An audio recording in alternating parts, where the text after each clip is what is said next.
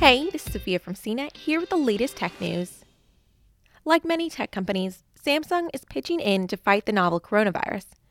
In addition to providing funding and medical supplies, such as hygiene kits and face masks, the Korean electronics giant is also donating the hardware it's most known for: smartphones and tablets.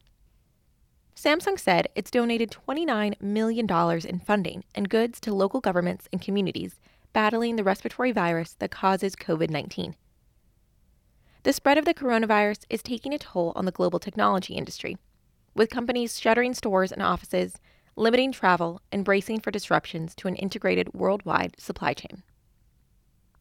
Samsung is the world's biggest phone manufacturer. The company briefly shut down a factory in South Korea due to the coronavirus, and it's temporarily shuttered its stores. It said it's also mandated health screens and temperature checks for employees prior to entry to company facilities and has implemented regular deep cleaning.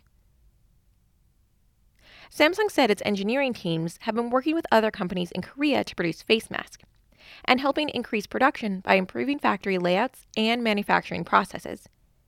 The company said it's also creating molds used in the production of face masks. In addition, Samsung is extending the date on repair services that are unavailable due to coronavirus restrictions. Like other phone manufacturers, Samsung has suffered from a general weakness in the market, due largely to rising phone prices and consumers upgrading less often.